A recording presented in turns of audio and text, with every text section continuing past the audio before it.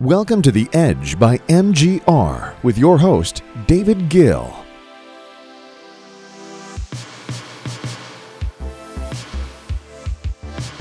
Hello, everybody, and welcome to The Edge podcast by MGR.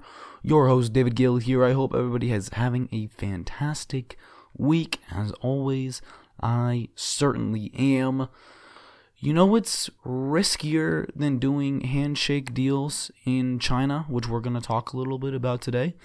The New York Knicks betting their entire franchise's future on a handshake deal with Kevin Durant, one of the flakiest and indecisive players in the NBA. Anyways, just had to comment on that real quick for all my NBA fans that listen to this podcast. This is not an NBA podcast, but It was like 5 o'clock, local time, Phoenix, Mountain Time. We rock the Mountain Standard. We're unique here in Phoenix. But it was like 5 o'clock. I was getting ready to do the podcast and pull out my phone, check Twitter. I wanted to see, just in case there's any big, tech or business stories that I might need to cover on the show. And I just see that the Knicks traded Kristaps Porzingis for basically nothing to get rid of salaries so that they could make space for Kevin Durant, which we don't know if he's actually coming because it's kind of a handshake backdoor deal. They can't sign any contracts. So anyways, I kind of wanted to relate that a little bit to doing handshake deals in China, which we're going to talk about. Anyways, that's it for my NBA talk. I just had to discuss that. Big risks being taken in New York. New York and Knicks fans. And listen, I'm a Suns fan. I don't have much of a leg to stand on, but my thoughts and prayers will be with Knicks fans today and just through the weekend. Anyways, let's talk about selling in China and opening business in China and India, kind of what it takes. We get a lot of requests from both clients and listeners asking, how do we open up business in other countries, especially India and China, because obviously they are growing very quickly. It sounds very good that, you should go and try to open up shop there because there's a lot of opportunity.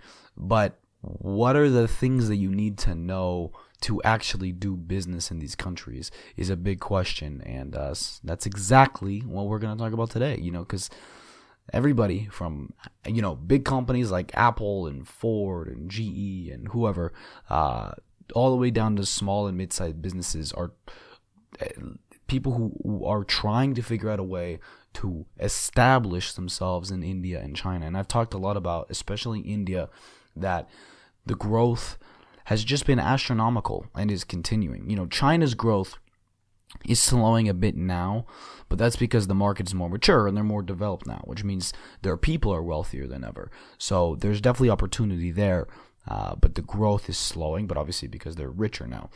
India is at the point where China was maybe, say, 20 years ago, 15, 20 years ago. They're about to see massive growth as their population gets wealthier and more foreign companies move in and bring their money with them. And there's just massive opportunity in both countries. So I want to discuss it and see how businesses from the U.S. and from Europe could take advantage of selling in Asia, in particular India and China. Both countries have a middle class of over 1 billion people combined between the two countries. So that's a massive opportunity, and that's something that if you don't take advantage of, you could be missing out on massive riches over the next 10 years. So let's get into it. You ain't got no money, I ain't got no time. All these faces looking funny when I'm driving by. The first topic I wanted to discuss, because obviously this is one of the big ones, most common questions, is what are the language barriers? Obviously, English is not the native language of either India nor China. So let's talk about India first. India has many different languages in different regions. So this can be very hard to keep track. India has a lot of different, I guess you could call them states. And in these states, almost all of them have different languages. I believe they have over 30, actually. This is both good and bad, because on the bad side, obviously, it's impossible for a foreigner to keep track of all of these different languages and all these different geographies and to have to hire translators in all of these places. But the good news is, because they have this disbanded language situation, many Indians learn to speak English to suit themselves, so that when they cross state borders and work with international companies, they're able to communicate effectively. So many people in India speak English. So that's the good thing. That, yeah, it's difficult on the local level because they have so many different languages. It's kind of like in the U.S. if you go from California to Nevada, or from Alabama to Florida, or whatever, and all of a sudden there's different languages, that would be pretty confusing. But in this case, it's kind of to the benefit, because it means that more Indians have been not forced, but incentivized to learn English, because they're better off that way. So in India, you should be able to get away with mostly English if you're dealing with the business community. That's the good news. China is different. Obviously, China has one major language. It's Mandarin. So there's less confusion about what language to know. Obviously, there's not 30 whatever languages like India. However, fewer people in China know English. Companies who do business internationally in China speak English. Chinese companies, like manufacturers, right? All these factories, and finance workers that work a lot with basically banks and other financial institutions outside of China. Those people speak English, obviously, because they have to. But those who don't have to deal with foreign companies very often, a lot of the local companies, often they don't speak English. And many small and medium-sized businesses in China don't have any English speakers on their staff. So this means, depending on who and where you are doing business in China, you may need to hire a Mandarin translator. But the good news is, for both countries, is that in China and India, labor is much cheaper than in the Western world. So, if you have to hire a translator, it can be done for pretty cheap. You're not going to have to spend too much money on hiring someone to translate for you. That's the good news. Okay, let's talk about regulation and government, because that's kind of the elephant in the room. That's the biggest deal. So first, let's talk about China.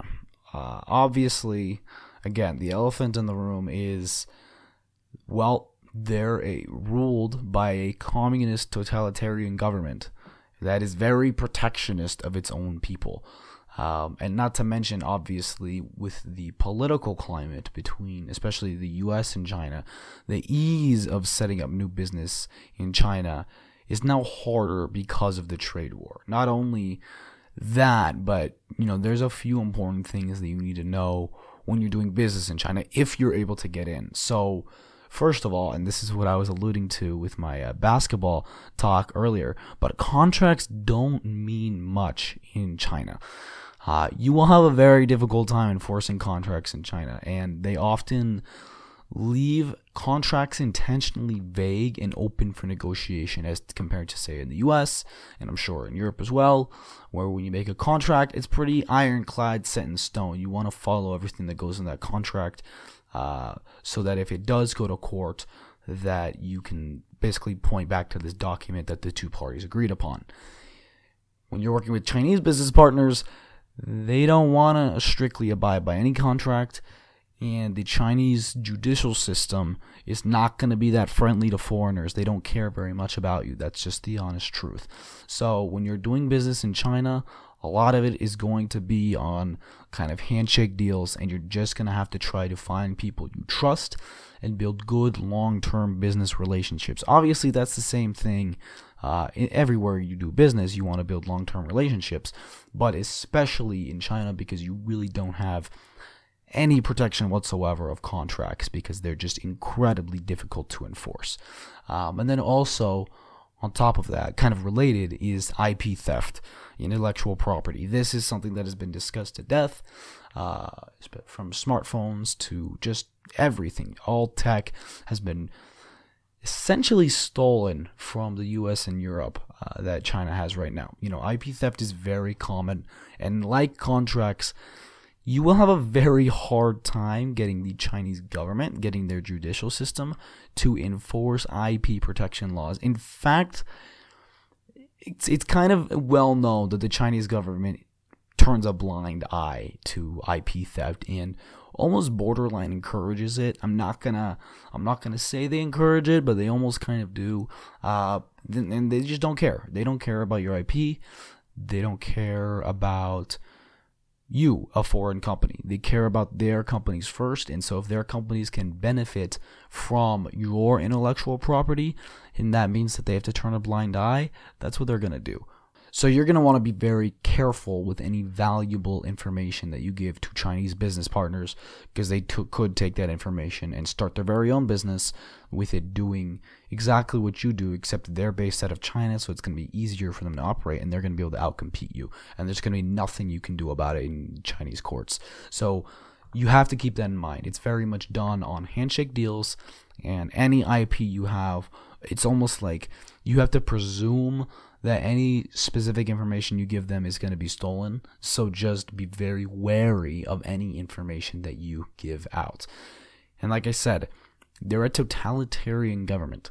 They're very protectionist, and they're always going to side on their own people's behalf over foreigners.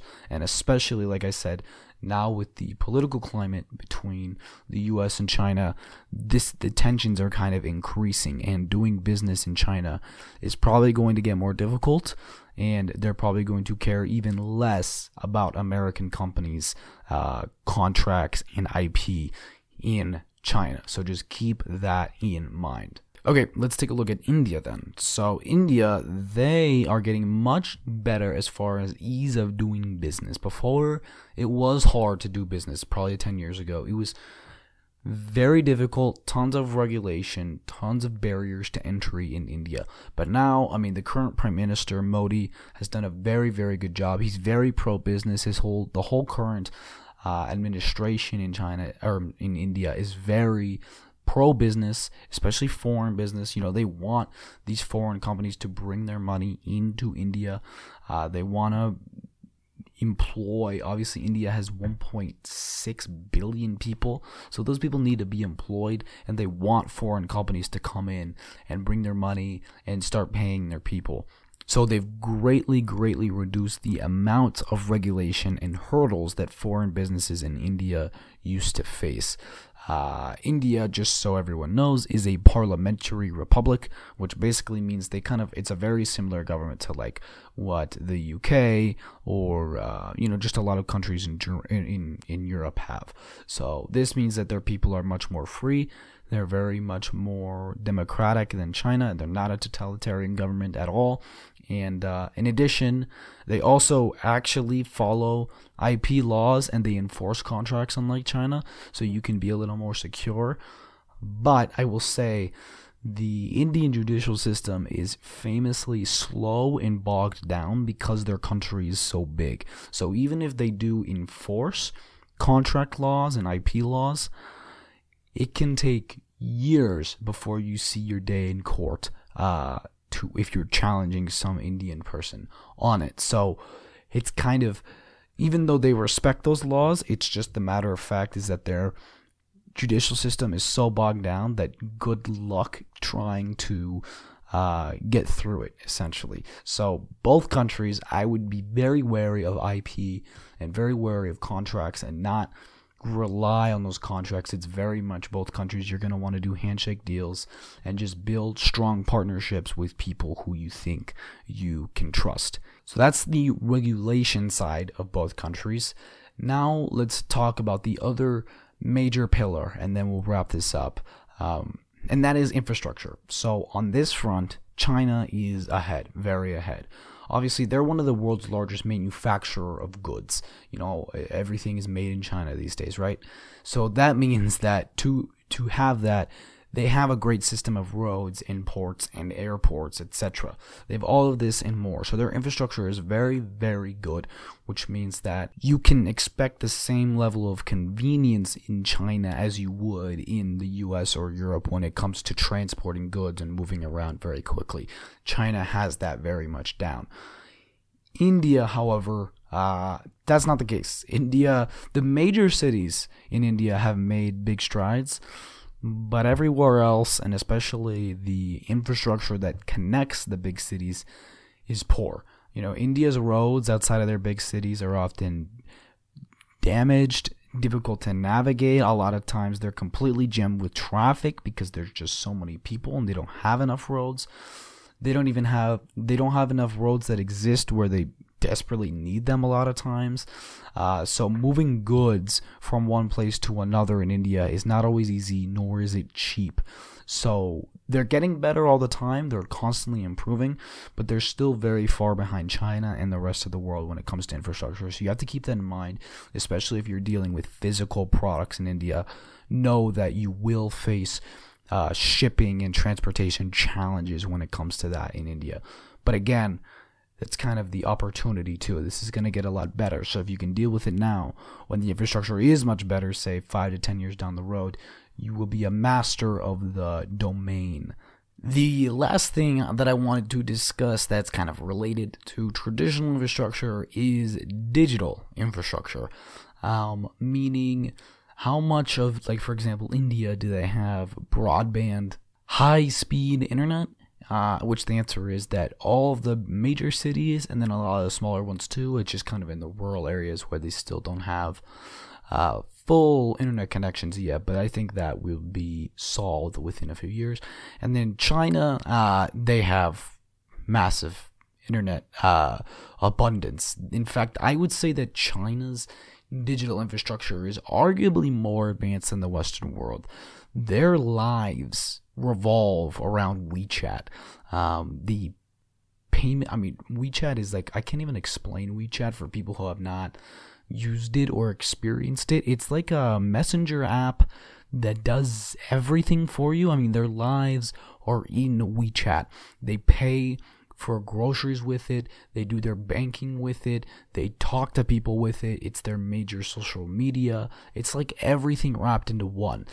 People don't even pay with cash in China anymore, and they do more e-commerce revenue in China now than the US does. So I would say that on the digital infrastructure front, there's nothing to worry about in China. And then in India, they'll be pretty much 100% internet access, I think, within a few years. The main thing that you need to know as far as digital infrastructure goes with these countries is both have a very protectionist standpoint on their people's data. They do not want the data leaving the country. Both countries require that data be stored, users' data be stored locally on servers within their country. They don't want that data leaving. They think that it's very valuable. They know it's very valuable. So that's the only thing. You need to make sure that you're navigating their data and privacy laws very accurately, because if you don't, then you could find yourself in trouble and barred from doing business in their country. They take this very, very seriously in both India and China, so it's just something to keep in mind. Make sure you do not break any of their data privacy laws. Alright, that's it for today, guys. I hope you found this episode helpful, especially if you are considering expanding into those countries, or at least wanted to understand a little bit about what it takes to get into them. And again, I don't mean to sound negative at all. I was just trying to tell you kind of some of the challenges that you can expect to face when you enter these countries.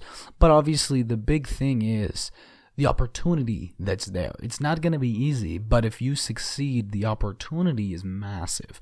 That's really the main point. But I wanted to just discuss really what it takes, because I think a lot of people don't know, and I hope this clears things up. So if you found this useful, please share it with someone else who you think would also find it useful or is curious about selling internationally in India and China. And if you enjoyed, leave us a rating on iTunes. Share it with people who you think would also enjoy it. And other than that, I will see you next week, guys. And thank you so much for listening.